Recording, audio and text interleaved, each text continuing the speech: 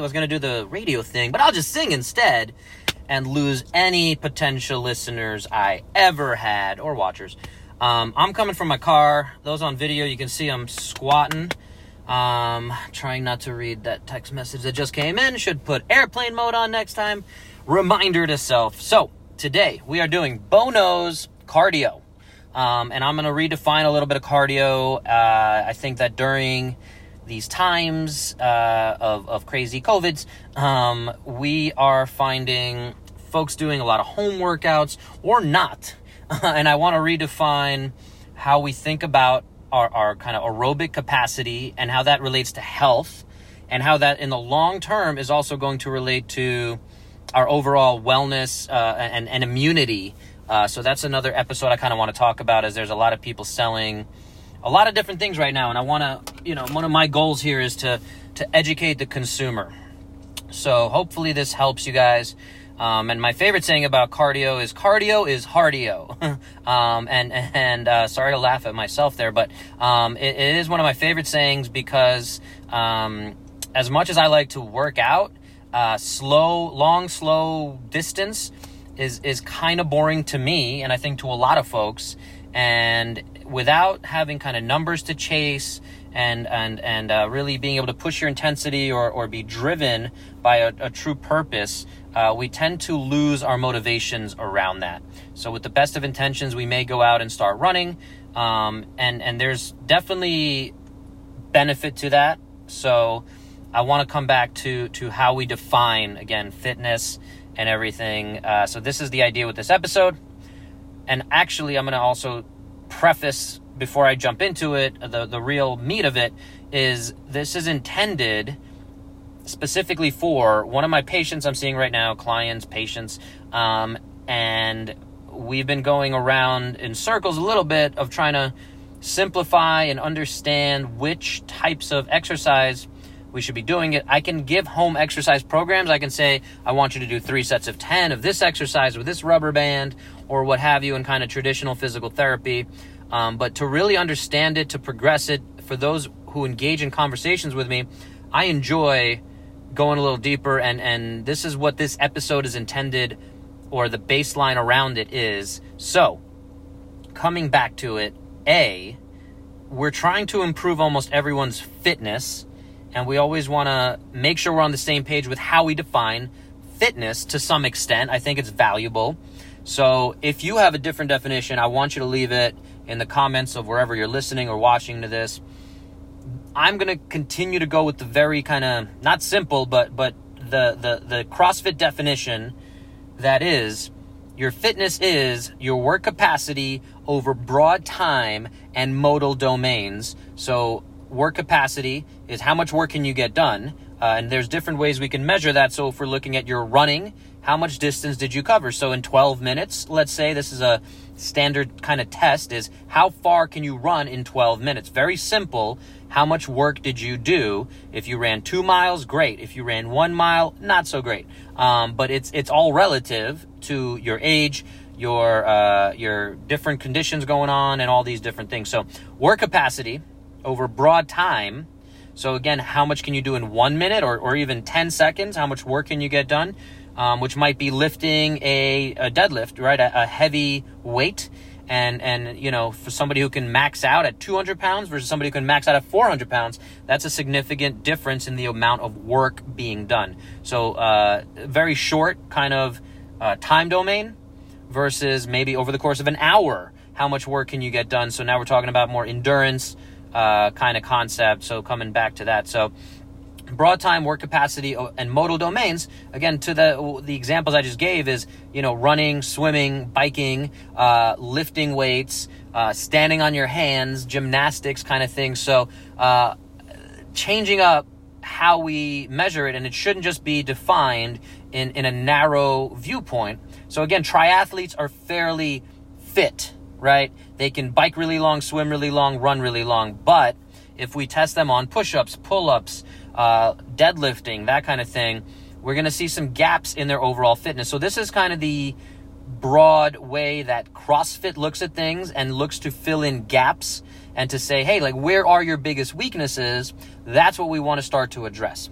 So coming back to someone who just had heart surgery, okay, and their overall endurance is relatively limited, and we want to help them build up their endurance. I want to quickly define the difference between stamina and endurance, and this is going to be more kind of lay version of it. So stamina is kind of more isolated. So if I'm doing maximum push-ups, right, and I just do push-ups and I get to 20 and my arms start to get pretty tired, that becomes a limit, or that's where my stamina becomes a problem. It's not really my endurance of push-ups. That's not the way we talk about that. So endurance has more to do with your lungs, your ability to bring oxygen into your body, push carbon dioxide out of your lungs, to turn that oxygen into energy in your body and continue that whole process. And so when you're short of breath, which we're seeing now with some of this COVID conditions, those getting getting the infection, the virus, and recovering from it, as well as just folks who are what we call deconditioned, right? So that's the endurance being the limiter. And now, obviously, if I do that maximum push-up test, it might affect my breathing, but we need to be able to distinguish kind of where that goes. So that's why some of this is important. Now, let's jump over to variance. So in CrossFit, again, we talk about constantly varied fitness, but the idea is we want to have as much methodology and thinking behind the variance, not just random variance. And that's an important distinction, I think, also. So when it comes to variance in your exercises, it's important that there's, again, it's good to have a coach who can put these things in some kind of order for you.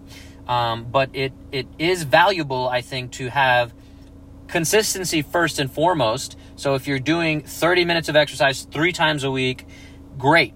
And then if we can increase that slowly but surely, that's ultimately going to help us build up our overall fitness. Okay, so variance being, hey, maybe it's a little bit more efficient if instead of 3 30-minute walks or 3 30-minute jogs as we get a little fitter, we're going to change up and let's stick to that 3 concept. And so the first one, we're actually going to make it 5 minutes of doing a lot more work. So kind of more short. So a shorter duration, higher intensity bit. And again, that has to be personalized for each folk I'm working with. I don't think that was a proper way to use those words, but I'm going to go with it. So short, 1, medium, 2. So instead of a 30-minute workout, now we're talking about maybe a 15-minute workout that you're seeing if you can, again, increase the intensity a little bit and maybe, again, vary up instead of just jogging or elliptical or what have you, or Peloton, vary up what it is you're doing in each of those workouts. And then the third one can be that longer one. So normally if we're doing 30 minutes, maybe we push it up to 32 minutes, 35 minutes, whatever it is. So that's the basic concept. And this is, again, specifically for my client guy here that I'm not going to say his name for various privacy reasons. But this is what I want him to get out of this is we're going to take that concept of kind of short and intense, medium intensity and time, and then longer time with a lower intensity. Okay, so those are the 3 basic concepts we want to mix in. How are we going to do that for him is on a shorter kind of concept scale. Is the short one, the quick one, the intense one, right? We'll stay there. Is 5 seconds of something that's really gonna get him going. So if he can get his heart rate up in 5 seconds, he just had heart surgery, can't really use his arms a lot. So we actually want to start to build up that whatever intensity is for him. This is where we come back and we're going to step away from these 3 types of workouts is intensity. So RPE, rate of perceived exertion, is something that's important to have that communication back and forth with your therapist or coach or personal trainer or whoever's working with you to say, hey, at the end of that set, each set we can even look at and say you did 5 seconds of work. The goal is to have it up towards out of 0 to 10, 10 being maximum intensity. The goal is to get closer to there. Now, because he had a heart surgery, we might not be pushing that high, and that's the conversation we're going to have, and the more understanding he has around that, of, hey, we want to get to like a 6 or a 7 or even an 8, that's comfortable for you, but again, he needs to be aware of that so that we don't possibly, cause any other damage or anything like that. So we want to keep it safe, but we also have to find where we can push the envelope.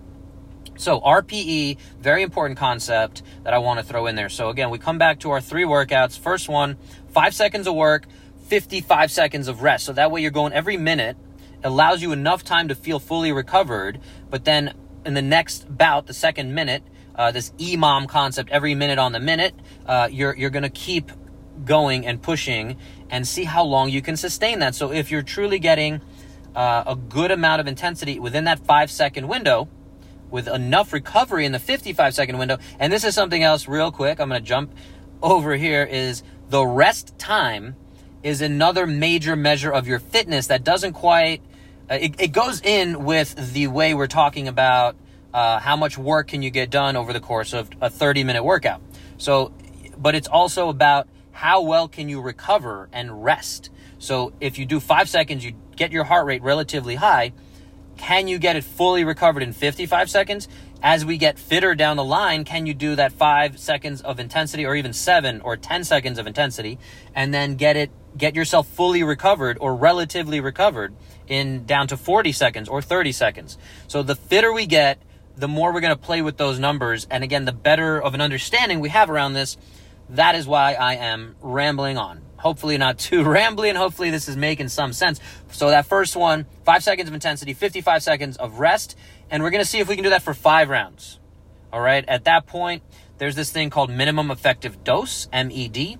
So if we are, if we do 5 rounds of that, that might be all we need to do. Doing 10 rounds might not benefit us. And that's, again, something that we need to keep figuring out and communicating on, of where the magic of this all is. And there is science around this all, but at the same time, there's so much individualization, and some of these concepts are just relatively, I don't want to say they're new, because they're not new, but there just isn't enough research around it. So we come back to our first one, that short, intense version.